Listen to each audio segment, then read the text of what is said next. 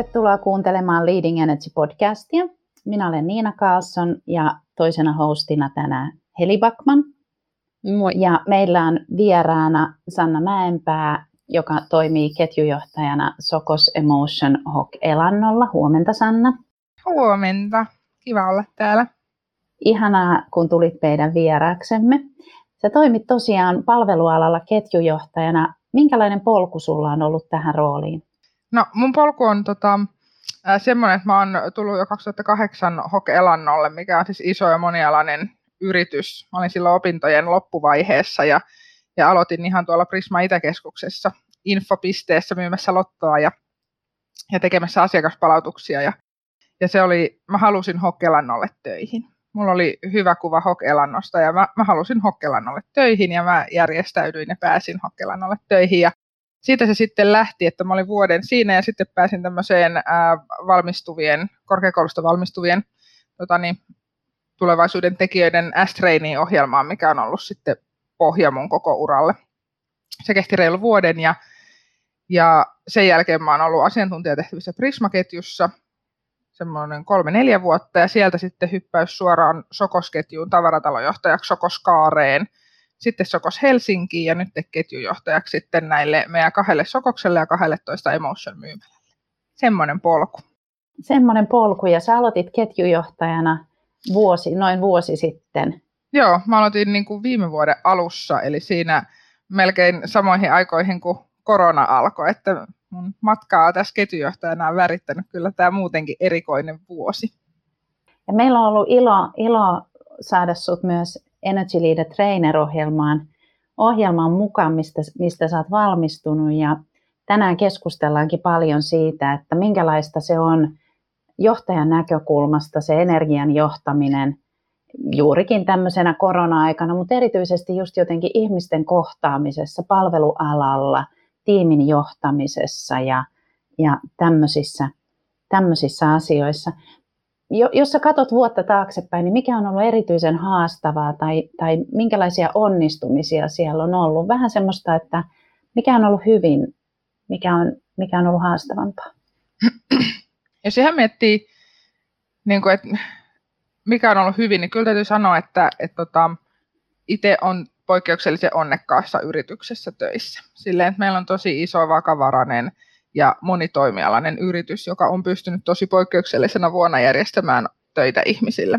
Meillähän on siis ravintoloita, joista on monta sataa ihmistä siirtynyt marketin puolelle avuksi töihin, ja myös tästä mun omasta liiketoiminnasta on ollut pitkin vuotta, viime keväänä hyvin paljonkin, niin marketissa ihmisiä sitten auttamassa sitä puolta, että marketissa on taas ollut paljon kiirettä, ihmiset syö kotona ja varautuu vessapaperiostoksiin sitten korona-aikaan, niin verkkokauppa on kasvanut ja näin, niin se on niin kuin se ihan ensimmäinen, että on iso ja hirveän ihmisläheinen, ihmisistä huolta pitävä yritys. Siitä on niin kuin ollut itse kiitollinen ja huomaa, että niin kuin porukka on kiitollisia, että Hok Elannon esimerkiksi työtyytyväisyystulokset oli kaikkien aikojen huippua tänä vuonna, vaikka just ajattelisi, että toisaalta olisi voinut mennä toisinpäin, voisi olla kovia pelkoja, voisi olla huolta, mutta kyllä siellä on se kiitollisuus noussutkin itse asiassa sit korkeimmaksi asiaksi. Se on ehkä semmoinen niin kuin, mikä täytyy tunnistaa, että on niin kuin hirveän turvallinen pohja ollut tehdä töitä kuitenkin. Onhan tämä ollut myös tosi erikoinen vuosi niin kuin ihan kaikille tässä maailmassa, että täytyy sanoa, että nyt kun tätä on mennyt jo vuosi, niin on niin kuin vaikea muistaa aikaa, että miten me joskus normaalisti siis elettiin, että mikä kaikki tässä on muuttunut, että siihen on myös sopeutunut hirveän nopeasti tietyllä tavalla, kun on ollut pakko. Että se, että johtaminen muuttuu etätyöksi, niin se ei ole todellakaan ollut sitä normaalia. Itsellä vuotta on tietysti värittänyt se, että yhtä aikaa, kun vaihoin tehtävää, niin melkein sitten iski korona päälle, että mä ehdin semmoisen kuukauden tehdä näitä hommia ennen koronaa, joten on välillä vaikea sanoa, että mikä siitä työn muutoksesta on sitä, että tehtävä on muuttunut ja on siirtynyt siitä lähiesimiestyöstä, sieltä yksikössä olevasta johtamistyöstä, niin taustalle jo muutenkin. Mutta onhan tämä paljon vaikuttanut siihen, että miten voi tavata ihmisiä. On pitänyt löytää keinot keinot johtaa ja luoda turvaa ja luoda suuntaa, visiota, uskoa etänä. Pystyy vaikuttamaan etänä, olemaan ihmiselle ihminen etänä. Ja tämä on just tosi paljon sitä selkeyden luomista ja fokuksen johtamista ja taas sitä energian johtamista, sen tasapainon hakemista siinä että ihmisten kohtaaminen on sitten tällä tavalla videoiden välityksellä. Jos sä ajattelet ihan semmoista niin kuin oman energian johtamista ja sitten vuorovaikutusenergiaa ja tiimin energiaa, niin minkälaisia onnistumisia tai uusia asioita on tullut eteen? Jos aloittaa omasta energiasta, niin täytyy sanoa, että se ei ole ihan helppoa. Että se tämmöisenä niin kuin, kun ei näe ihmisiä, mikä on itselle ollut kuitenkin se semmoinen voimavara, että siihen työhön kuuluu sitä työasiaa ja sitten kuuluu ne ihmiset, ne spontaanit hetket, se sparrailu, iltapäiväkahvit, lounaat, semmoiset, mistä tulee sitä niin kuin happea siihen päivään, niin sehän itse asiassa aika lailla niin kuin puuttuu. Ja kalenteri täyttyy Teamseistä, ja Teamseja on vielä, kuten ehkä suuri osa on huomannutkin, niin hyvin helppo järjestää perään, jolloin koko päivä saattaa mennä niin kuin Teamsista toiseen, ja välillä ihmettelin, että miten me ennen tehtiin töitä, kun et kai voi jossain välissä ehittyy jotain muutakin tehdä, kun istuu palavereissa. Niin se itse asiassa ei ole kauhean helppoa löytää siinä se niin kuin tasapaino. Mutta sitten tiimin kanssa niin täytyy sanoa, että mä oon kyllä niin onnekas siinä suhteessa, että meillä on tällä hetkellä aivan huippujohtoryhmä. Ja se tavallaan, he on energisiä niin, ihmisiä, joista niin kuin pursuaa se halu ja energia ja rohkeus tehdä asioita. Että kyllähän sieltä saa sitten niin kuin itsekin voimaa. Se sitten tietysti, että tämä on ollut kaikille niin kuin vaikea vuosi ja välillä on niin kuin hyvin vaikea löytää sitä, niin kuin, että miten me päästään tästä kuopasta yli niin kuin henkisesti se, että milloin tämä loppuu, kun se on niin epävarmaa. Niin sen kanssa, että pystyy sitten, mä näen, että se energian johtaminen on paljon sitä niin kuin vision ja suunnan selkeyden johtamista, että sitä kautta nähdään, että hei, tämä on nyt tämmöinen hetken kuoppa, vaikka tämä on pidempi kuin kukaan meistä vuosi sitten ajatteli, niin tämä on silti vain vaihe ja meitä odottaa se toinen aika myös, johon me tässä samalla voidaan niin kuin valmistautua, vaikka tällä hetkellä elämä on enemmän ja vähemmän semmoista niin kuin selviytymistä sitten monelta osin. Niin mä näen, että se energiajohtaminen on sitä niin kuin selkeyden luomista myös ja sitten myös fokuksen luomista siinä, että täytyy antaa tosi selkeästi lupa siihen, että hei, nyt me ei voida syleillä koko maailmaa. Me ei voida tehdä ehkä niitä kehitysasioita, mitä me oltaisiin toivottu. Ne ei ainakaan etene yhtä nopeasti, koska me ei päästä kohtaamaan, koska meillä on arjessa koko aika niin kuin raskaita asioita, mitä me joudutaan siinä arjessa miettimään, hyvin erilaisia asioita kuin ennen on mietitty. Niin myös niin kuin fokusta ja priorisointia siihen, että hei, mitä me nyt tehdään, ja nyt keskitytään ja rauhoitutaan tämän asian äärelle, ja on lupa tehdä niin. Jotenkin nämä kietoutuu kaikki tässä yhteen. Mä en muista, mitä sä kysyit, mutta mä aloin vastaamaan tällä. Vastasitko siihen, mitä sä kysyit? Ihan varmasti vastasit, ja en itsekään muista tarkalleen kysymystä. Tätä on niin kiehtovaa kuunnella jotenkin. Joo. Ja mäkin kuulen tuossa ihan niin kuin luontevasti sulla sen, että kun kysytään energiajohtamisesta omasta tai vuorovaikutus- tai tiimin energiajohtamista, tuot siihen selkeyden ja fokuksen. Että niihin se kuuluu tehdäkin. Ne on mulle, niin kuin, mä mietin jo silloin sillä ELT-matkalla, että tällaisella kurssilla, että se energian johtaminen niin kuin yksinään oli mulle ehkä niin kuin vaikein sana, että miten sitä voi tehdä ilman selkeyttä ja fokusta. Että ne tavallaan nousi mulle niin kuin se niin kuin mun tapa tehdä sitä johtamista nimenomaan selkeyden ja fokuksen kautta, mutta toisaalta sitten ehkä se semmoinen energian johtaminen myös tulee tietyllä tavalla luonnostaan siis siinä niin kuin ihmisyytenä. Ja se, että niin kuin, mikä on tietysti aina johtamisessa tärkeää, mutta korostuu tietysti tänä vuonna, että miten olla ihminen ihmiselle. Ja sehän on tietysti semmoinen matka, missä joka toinen kerta onnistui, joka toinen kerta miettii, että vitsi kun olisin osannut vielä paremmin tehdä. Tässä kuulee myös persoonatyyli, johtajatyyli asioita, niin sehän on niin, että meillä on persoonatyylistä ja tässä tapauksessa johtajatyylistä riippuen joku näistä helpoin, selkeyden luominen, fokuksen johtaminen tai energian optimointi, niin sun johtajatyylille on vuorovaikutusenergia, tiimin energia, siellä on sun lahjat, luontaiset lahjat. Ja sitten taas selkeyden luominen sillä tasolla, että puhutaan visiosta ja missiosta, niin on, jos ajatellaan nyt tätä sun johtajatyyliä, tyyli 9. Että sen takia sä mietitkin, että mitä tämä energiajohtaminen, kun se on luontaista. Totta kai paljon on puhuttu esimerkiksi siitä meidän ohjelman aikana, että mitä se on se energia, että mitä on katabolinen energia, mitä on anabolinen energia, miten saadaan itsemme ja muut enemmän sinne anabolisen rakentavan eteenpäin vievän energian puolelle, varsinkin nyt näinä aikoina, kun se katabolia ei kuulu mulle, en mä pysty, mä odotan vaan tyyppiset, niin nehän hiipii, koska ihmiseltä häviää se toivo ja tulee se huoli. Totta. Ja, toi on totta. Ja se, niinku,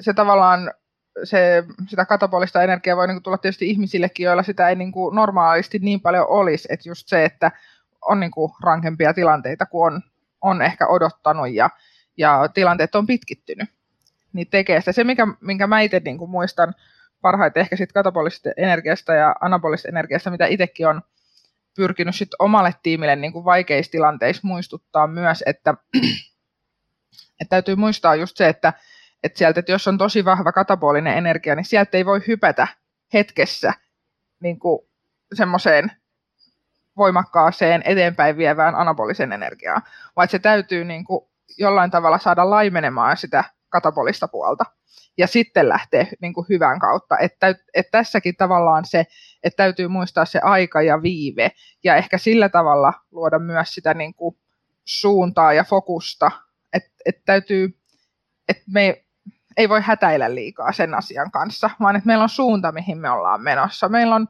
niin kuin keinoja tehdä tätä ja muistuttaa, että tämä on matka. Niin kuin tosi moni asia muutenkin johtamisessa.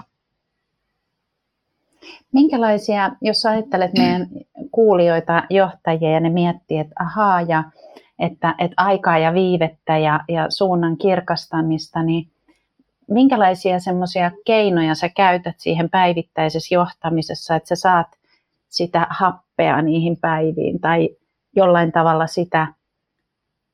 sitä aikaviivettä ehkä tunnistettua, tai mitä sä teet, jos sä huomaat, että nyt mennään tosi vahvan katabolian puolelle tai ei ole selkeyttä?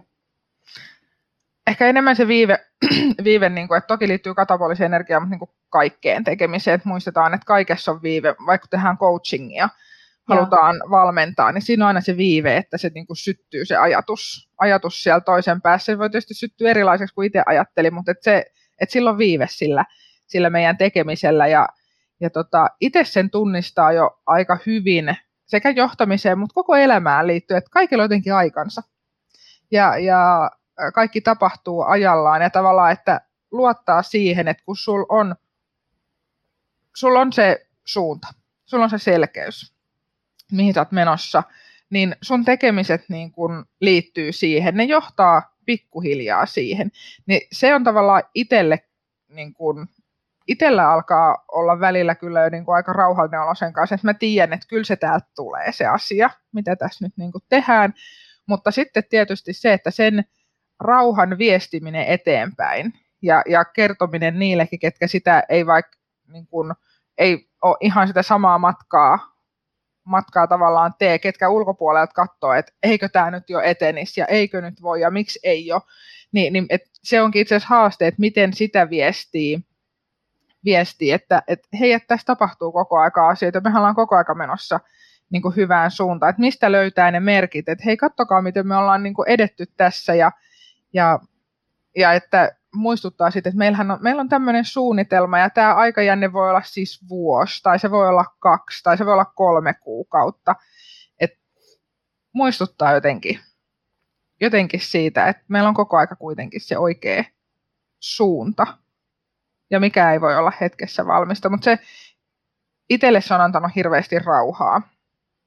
Sen jotenkin oikeasti sisäistäminen. Että se ei ole pelkästään sitä, että on tarvinnut itselleen tolkuttaa, että kyllä se tästä, vaan jossain sisällä on oikeasti vahva usko ja ymmärrys siitä, että näin nämä on aina itse asiassa mennyt, että nämä on prosesseja, nämä kaikki tavallaan, kaikki asiat, mitä johtajat oikeastaan tekee, niin moni asia on prosessia, eikä semmoinen niin kuin hetkessä kuntoon.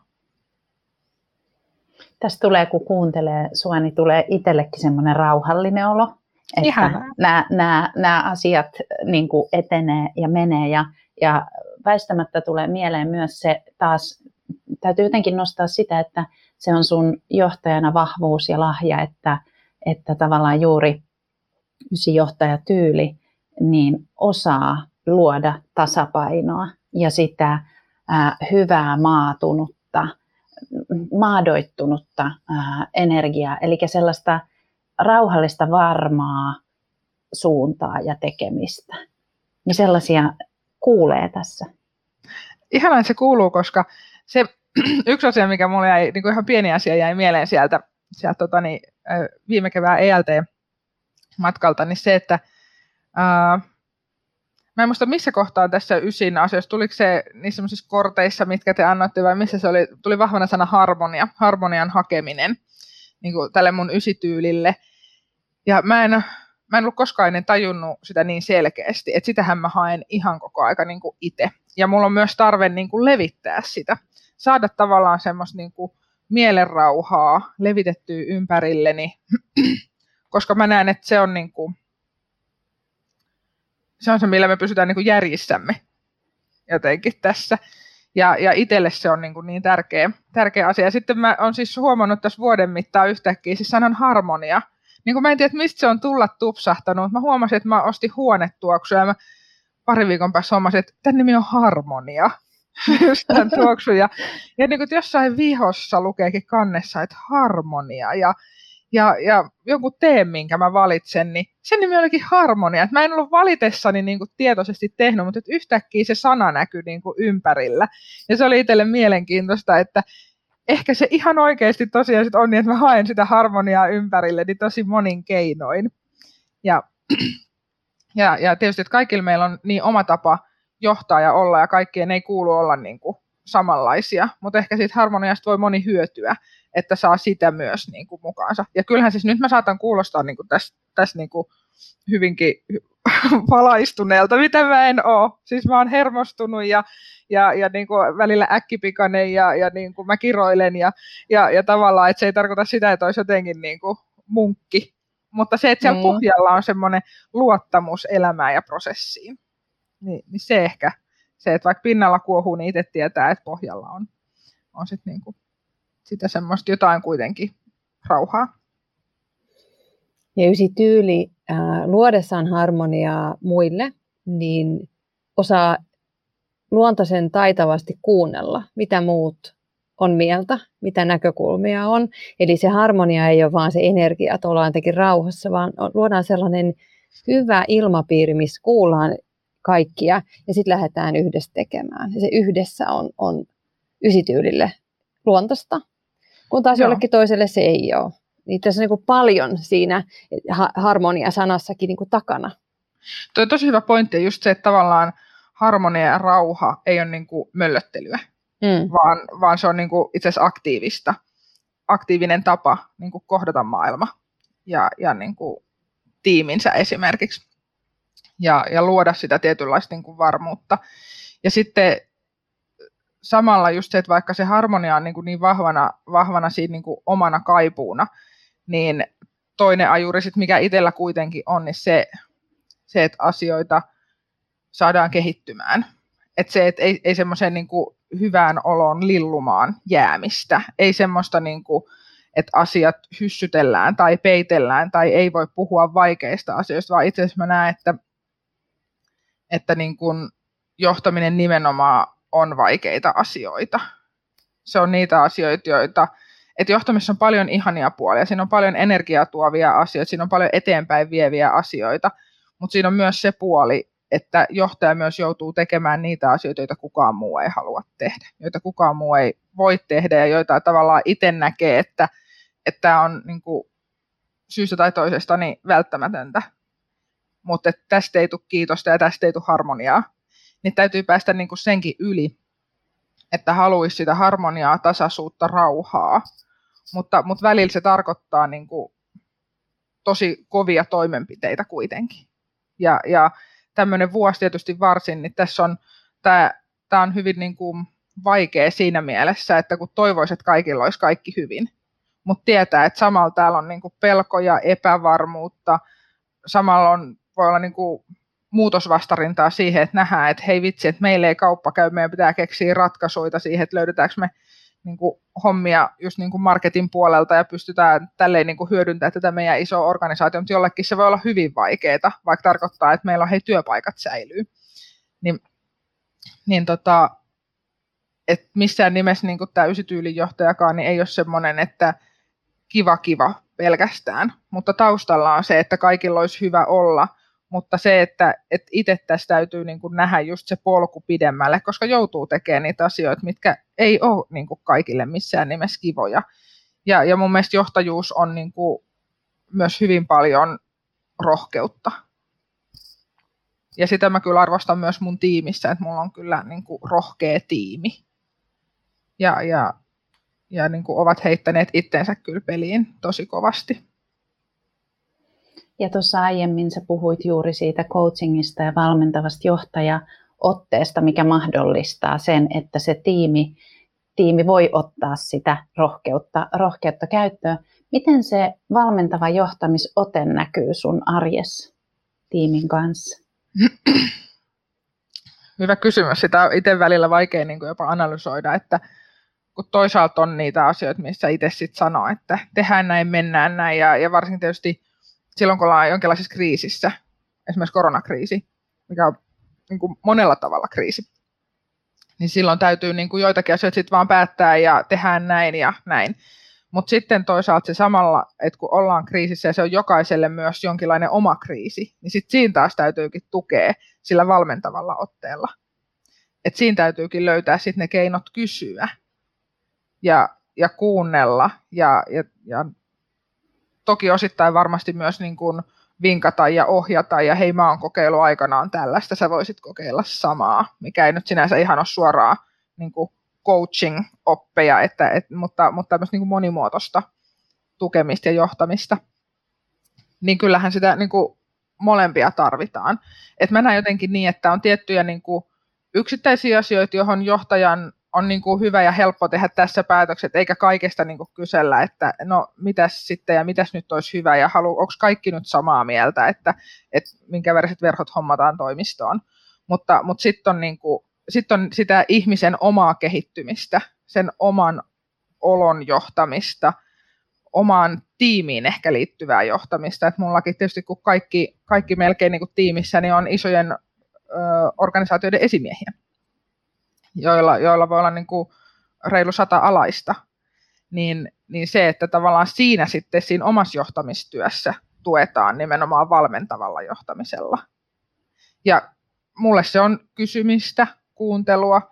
Kyllä se on tietysti myös kysymyksillä tietyllä tavalla ohjaamista välillä niin kuin oikeaan suuntaan, mutta just se, että ei ihan niin kuin pelkästään toisi sitä omaa, että näin sun kannattaa, koska tosiasia on se, että mun tyyli ei sovi kaikille, vaan saa paljon parempia tuloksia omalla tyylillään, kun löytää sen. Ja mä pystyn tavallaan helposti puskemaan vaan omaa tyyliäni, mutta se ei olekaan sitten se viisaus kaikille. Ja sen oppiminen ehkä itsellekin on semmoinen niin kuin matka. Ja siinä Energy Leader Trainer-ohjelmassahan sulla ja aina siinä ohjelmassa on niitä kollegoita, niitä muita johtajia, jotka vielä usein on eri johtajatyylejäkin. Ja sitten tietenkin organisaatio on eri ja kokemukset on eri polut on erilaisia. Ja siinäkin sä oot päässyt näkemään myös ihan semmoisessa turvallisessa pienympäristössä, miten erilaisia johtajia, hyviä johtajia on. Joo, ja se oli itse asiassa tosi mielenkiintoista just siinä, että toi just sanoit, että hyviä johtajia, että kun ihmisillähän on välillä ehkä taipumus ajatella, että se, joka on erilainen, niin on jotenkin, ei ole yhtä hyvä kuin minä. Että siinä on ehkä jotain luontaista, mikä niin kuin monelle tulee, mutta se niin kuin oikeasti nähdään, että vitsi miten niin kuin mahtavia, sekä siis tyyppejä, mutta oikeasti johtajia, miten monipuolisia ja miten niin kuin kaikki haluaa hyvää, kaikki haluaa olla hyviä johtajia sille tiimilleen ja miten erilaisin keinoin niin kuin me kaikki sitä tehdään ja onnistutaan, se oli jotenkin niin kuin hienointa ehkä itselle just niin kuin huomata sitä, että näitä töitä oikeasti voi tehdä ihan kaikilla tyyleillä, kun sen niin kuin osaa sopeuttaa siihen oman tiiminsä tekemiseen, siihen omiin päämääriin, omiin tavoitteisiin. Et tietysti se ei tarkoita sitä, että kaikki voisi tai haluaisi olla johtajia. Ei tarvitse, vaan siis se, että kaikilla tyyleillä voi olla niin kuin johtaja. Ja voi olla niin kuin vaativissa asiantuntijoita, että se ei ole tyylistä kiinni, mitä me ollaan, mutta se ei tietenkään todellakaan tarkoita, että meidän tarvitsisi kaikkien olla niin kuin samoissa tehtävissä, tai tämä olisi joku ideaali myöskään niin kuin olla jotenkin johtaja. Että eihän niin kuin, ei tämä ole mikään huippu. Ihanasti kuvattu ja tulee mieleen, että meiltä tosi usein kysytään, kun me esitellään näitä 9 eri johtajatyyliä, niin tosi usein kysytään, että no mikä on paras johtajatyyli tai ideaali, niin eihän niin kuin sellaista ei todellakaan ole, että yksi tyyli olisi paras johtaja, vaan nimenomaan se, että johtaja tiedostaa ja tunnistaa omia vahvuuksia, sokeita pisteitä ja tavallaan on se hyvä ja paras versio, optimoi sitä omaa itseänsä siinä työssä, niin silloin tulee ne parhaat ominaisuudet esiin. Sellainen, mitä mä kuuntelin tässä, kun tosiaan, niin kuin aiemmin mainittukin, niin se kuuntelu ja läsnäolo on sulle semmoisia vahvuuksia. Ja nyt jos joku johtaja miettii, että joo, mä haluaisin olla enemmän läsnä ja kuunnella, mutta miten sä teet sen etänä? Miten, niin kuin, onko jotain, mitä mä voisin tehdä johtajana mun tiimin kanssa, jos mä haluaisin enemmän kuunnella ja olla läsnä heille, kun me pompitaan Teamsista toiseen ja agendat odottaa siinä asioineen? Ehkä mitä itse on niin kuin tehnyt tässä, niin on tavallaan se, että käytä kaikkia välineitä, mitä sulla on. Kun meillä on siis Teamsit tai Zoomit, mikä se sitten kenelläkin on, meillä on puhelimet, me on voitu tehdä esimerkiksi kävelysparreja, me on voitu ulkona kävellä turvavälein ja jutella, me on voitu välillä ottaa sparreja, että me niin kuin enemmän puhutaan työasiaa, joskus vähemmän puhutaan työasiaa, joskus niin kuin hoivataan sitä fiilistä, puhutaan siitä ja se auttaa tietysti molempia, se ei ole jotain niin kuin yksipuolista, mitä niin kuin johtaja antaa tiimilleen, vaan itsehän siitä siis saa ihan valtavasti siitä myös että niin kuin muistaa pitää yllä sitä, mikä nyt ei tule luonnollisesti, eli se, että ei puhuta aina asiasta, että on niitä hetkiä, kun saadaan puhua vaan muustakin. Mutta ottaa niin kuin tavallaan kaikki kanavat käyttöön, mitä nyt on käytössä, eikä vaan ajattele, että sen pitäisi olla vaan Teamsi. Osalle puhelin on esimerkiksi merkittävästi helpompi. Siinä on jotain luonteikkuutta. Osan kanssa me ollaan menty niin, että ollaan niin kuin puhelimessa ja molemmat lähtee kävelylle puhelimessa. Ja siinä niin kuin jutellaan. Sitten on joitakin hetkiä, että on pystytty ottaa tarpeeksi iso neukkari, niin kuin 40 hengen neukkari 2 ihmiselle, ollaan maskit päässä eri puolilla neukkaria pleksin takana. Et käyttää kaikkia keinoja, ei tyydy vaan yhteen. Ja sitten niin kuin, että osoittaa, että muistaa niitä ihmisiä, koska itselle se on ainakin jotenkin tärkeä se, niin kuin, että hei, että vaikka me ei nyt koko ajan nähdä, niin mä muistan sut.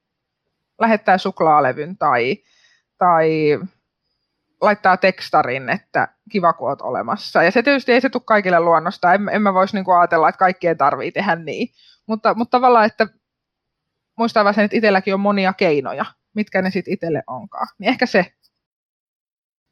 Nyt kun sua kuuntelee, niin joo, siis tulee luonnostaan. Muistaa, että toinen on olemassa, lähettää viestin. Sä sanot, että saa puhua muistakin asioista kuin asioista.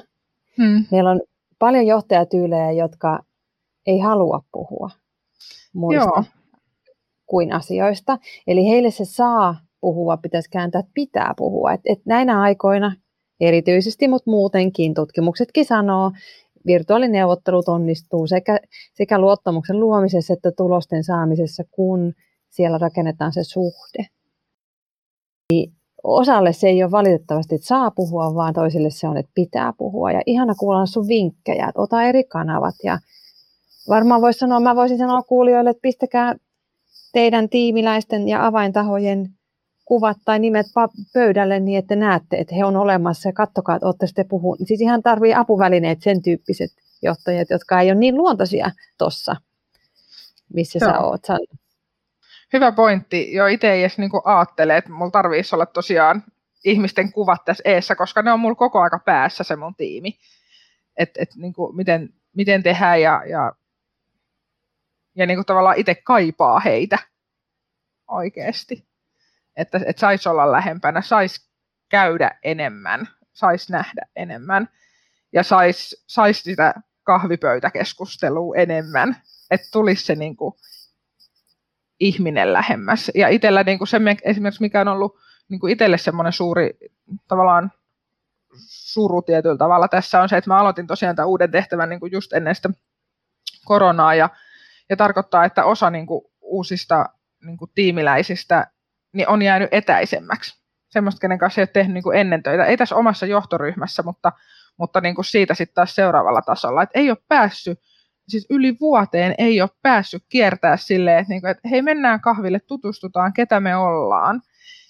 Ja silloin niin kuin jää helposti niin kuin molemmat osapuolet, tietysti mielikuvien varaan, kolmansien osapuolien kertoman varaan, että millainen tämä ihminen on, miten se toimii, kun musta olisi niin hirveän tärkeää saada tutustua siihen ihmiseen, luoda se pohja niin kuin kaksin, koska semmoinenhan sitten kestää monenlaisia asioita, myös niitä raskaita päätöksiä, mitä tässä esimerkiksi niin kuin johtajana joudutaan tekemään, niin että saisi semmoista niin kuin näkymää siihen jotenkin. Ja silloin tavallaan kun tunnetaan, hyvin on hyvä pohja, niin tämmöinen tavallaan vuoden tauko kohtaamisissa, niin kuin live-kohtaamisissa, niin ei olekaan niin iso juttu. Mutta jos ei ole sitä hyvää pohjaa, niin se on tosi vaikea niin kuin uutena esimiehenä luoda tälleen. Mutta silloin, jos se pohja on jo olemassa, niin siinä on niin kuin tietysti tosi paljon helppoutta ylläpitää sitä tällaisissakin olosuhteissa. Mutta mä ehkä vielä tuohon palaan, eli just toi, että pitää puhua. Että kyllä mullakin on tiimissä, niin kuin tunnistan sen nyt jollekin, se ei ole välttämättä niin kuin ollut aina yhtä helppoa. Että kyllä se niin kuin moninaisuuden tavallaan, että itsekin pitää osata niin kuin johtaa tosi erilaisia, että jollekin tämä niin kuin, jotkut on lähempänä tätä mun omaa tapaa ja on tosi helppo tukea ja sparrata. Ja niin kuin, ei tarvitse tavallaan minkäänlaista niin kuin, ohjausta tämmöisissä asioissa. Osa sitten tarvii ja kaipaa enemmän, että hei, et kerro miten sä teet kun se ei olekaan mulla niin vahva. Se mikä mulla on tiimissä on, että kaikilla on ihan hirveän vahva niin kuin itsereflektiokyky, mitä mä arvostan tosi paljon. Että kaikilla meillä on toki niin kuin sokeita pisteitä ja itselläkin, niitä ei siis tiedä edes kuinka monta niitä on, koska ne on sokeita pisteitä. Mutta sitä mä arvostan hirveästi, että ihmiset osaa niin kuin arvioida omaa tekemistään ja omaa tyyliään ainakin jonkun verran. Niin se on ollut itselle aina niin kuin arvostettava piirre. Ja johtajan kehittymisessä ja kasvussa ja ylipäätänsä siinä, että tavallaan ei jämähdetä paikoilleen ja ehkä niihin, mitä ei tunnisteta, niin on kyllä tosi tärkeää, että johtajat pysähtyy reflektoimaan aika ajoin. Joko niin, että tekee itse sitä työtä ja pitää vaikka jonkunnäköistä muistiota tai päiväkirjaa, mitä tapahtuu, tai sitten ihan johtoryhmänä tai tiiminä reflektoi asioita, että hei, missä me mennään, että helposti sitä hypähtää sit automaatiolle ja tosiaan juoksee eteenpäin, kun pitäisi välillä tsekata, että hei, missä me mennään, mitä me ollaan saavutettu.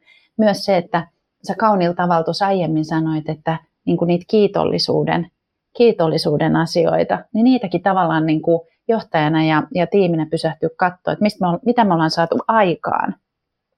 Että nekin on tärkeitä semmoisia pisteitä juuri ehkä kaiken tämän selkeyden, fokuksen ja energiankin suuntaamisessa ja tasapainottamisessa, että ollaan oikeassa suunnassa.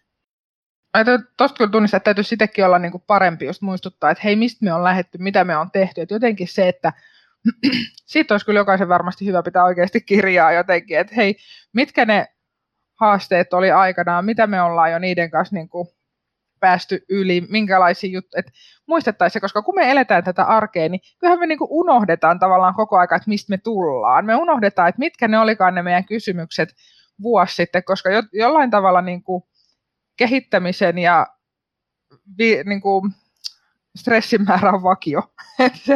Se tulee tavallaan aina jostain. Niin me unohdetaan ehkä, että me ollaan menty tosi paljon eteenpäin vaikka vuodessa tai 3. Mutta se, että me ei just tällä viikolla niin kuin näkyvästi otettu harppausta juuri tässä kohtaamisessa, niin se me saatetaan muistaa. Että tossa olisi kyllä itselle kanssa ihan ehdottomasti niin kuin opittavaa. Sitten sanoit toisen asian tuossa, että just se, että helposti, niin kuin, miten sanoit tuossa, jotenkin mulla tuli mieleen se, että helposti niin kuin tämmöisessä tietynlaisessa kriisitilanteessa niin myös palaa niihin totuttuihin tapoihin, eikä tule reflektoineeksi, koska tulee se selviytymismoodi päälle. Niin silloin saattaa tavallaan lähteä niin kuin rullaa sitä omaa niin kuin ihan niin kuin perustapaansa, vaikka olisi tunnistanut jo aikaisemmin, että hei, mulla on tämmöinen kohde, mitä mä haluan tässä niin kuin muistuttaa itselleni ja jumpata. Niin kriisitilanne saattaa niin kuin hyvinkin ajaa sen ohi. Ja silloin tavallaan siitä jossain vaiheessa niin kuin se, että esimies huomaa sen ja ottaa siitä kiinni, että hei, että rauhoitutaan uudestaan ja mietitään tätä, että sä saat niin kuin varmasti loistavia tuloksia, kun muistetaan taas tämä asia tähän mukaan. Niin se ehkä tuli jostain, mitä sä sanoit, niin mieleen tässä, että se tavallaan ehkä tähän koronaan liittyy ja myös ehkä tähän etätyöhön liittyy. Että saatetaan herkästi mennä takaisin sinne, missä on joskus oltu, mistä on jo ehkä kehityttykin. Se on näin, ja sehän ei tule näkyviin, ellei osaa huomaa pysähtyä ja reflektoida. Hetkinen, nyt mä oon varattu tää latu tai tää polku takaisin. Persoonatyyleissähän on sama juttu. Meillä on johtajina ja persoonina tietyt ajattelumallit, tunnemallit ja toimintamallit. Se tulee persoonasta. Ja se on se peruslatu. Ja sinne me palataan helposti, kun on stressi tai hurja kiire. Sitten kun on parempi hetki, niin me lavennetaan meidän latuja ja meillä on paljon enemmänkin käytössä. Joo. Niin se kuvaa just tätäkin, että miten myös organisaatiot menee takaisin perusladuille helposti, ellei pysähdy niin kuin Niina sanoi. Tai Joo. pysähdy katsomaan niitä onnistumisia, se on ihan samalla tavalla tutkimukset on sanonut. Paljon on tutkittu sitä, että energiaa tuo se, että onnistutaan. Ja kun energia on eteenpäin vievää ja anabolista, niin tulokset on erilaisia. Eli yhtä suuri kuin johtajan on tärkeää viedä niitä energiajohtamisen keinoja, vaikka siihen tiimipalaverin alkuun jokainen kirjaa sen viikon tai kuukauden onnistumiset. Toi oli tietysti tosi hyvä pointti ja vinkki, koska niin kuin osa meidän tiimistä on selkeästi just niin kuin kipuilee just sen kanssa, että kun on tottunut saamaan siitä niin kuin myynnin käymisestä, hyvästä myynnistä ne kiksit. Ja nyt se on haastavampaa kuin ikinä. Että millä mitataan sitä onnistumista, mistä saa ne kiksit, millä huomaa ne onnistumiset niissä pienissä tekemisissä, mikä ei heti sit vaikka näykään jossain tämän tyyppisessä luvussa. Niin toi oli Heli itse asiassa tosi hyvin sanottu ja hyvä vinkki, että kirjaisi sitä, että missä kaikessa on onnistuttu, koska se ei välttämättä näy nyt yhtä selkeästi kuin se on ennen näkynyt. Ja itsellekin, että muistaisi myös sitä, että osa tiimistä tosiaan niin kuin kaipaa sitä, että osaisi itse lukea sitäkin paremmin. Ja taas tavallaan palataan siihen ihan alkukeskusteluun, että johtajana sen selkeyden luominen, että me ollaan polulla ja nämä onnistumiset liittyy tähän ja taas sen kokonaiskuvan näyttämistä. On ollut ihana jutella sun kanssa. Meidän aika alkaa olla lopuillaan. Ja vielä voisi ehkä, mä hetken aikaa annan sun miettiä ja vielä miettiä, että mitä vinkkejä vielä johtajille tai jotain asioita, mikä olisi tärkeää vielä sanottaa tähän keskustelun loppuun. Ja kuulijoille kerrotaan, että lisää jaksoja tulossa ja meillä on jaksoja suomeksi ja englanniksi. Ja tervetuloa myös vierailemaan energycoaching.fi. Ja nyt olisi ihana, Sanna, kuulla sun loppuajatukset kuulijoille, että mikä olisi tärkeää vielä sanoa meidän johtajille. Ehkä oikeastaan mulla ei mitään semmoista erityistä uutta sanottavaa, mutta se mitä mä itse jotenkin ajattelen niin kuin tärkeimpänä, erityisesti tämmöisenä aikana, niin on se selkeys. Että jotenkin, että ota itsellesi aikaa, että tunnistat sen, että mihin me ollaan menossa, miksi me ollaan tekemässä ja sitten lähtee niin kuin sitä kohti pienin palasin. Et silloin usein kun tuntuu, että on eniten kiire ja eniten tekemistä ja eniten kattila palaa pohjaan, niin silloin itse asiassa tarviikin ehkä eniten aikaa hetken ja hengittää. Että se niin kuin, joko muutama minuutti, muutama tunti tai jopa muutama päivä, että ottaa siihen, että miettii mihin ollaan menossa ja miksi, ja sitten sen viestiminen eteenpäin, niin ehkä ajattelisin, että se voisi olla semmoinen, mikä niin kuin selkeyttäisi ja rauhoittaisi sitä omaa tekemistä tämmöisenä niin kuin vaikeana aikana, ja toivottavasti olisi tiimillekin hyvä.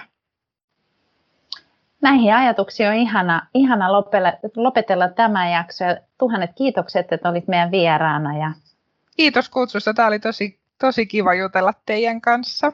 Kiitos samoin. Kiitos, heippa.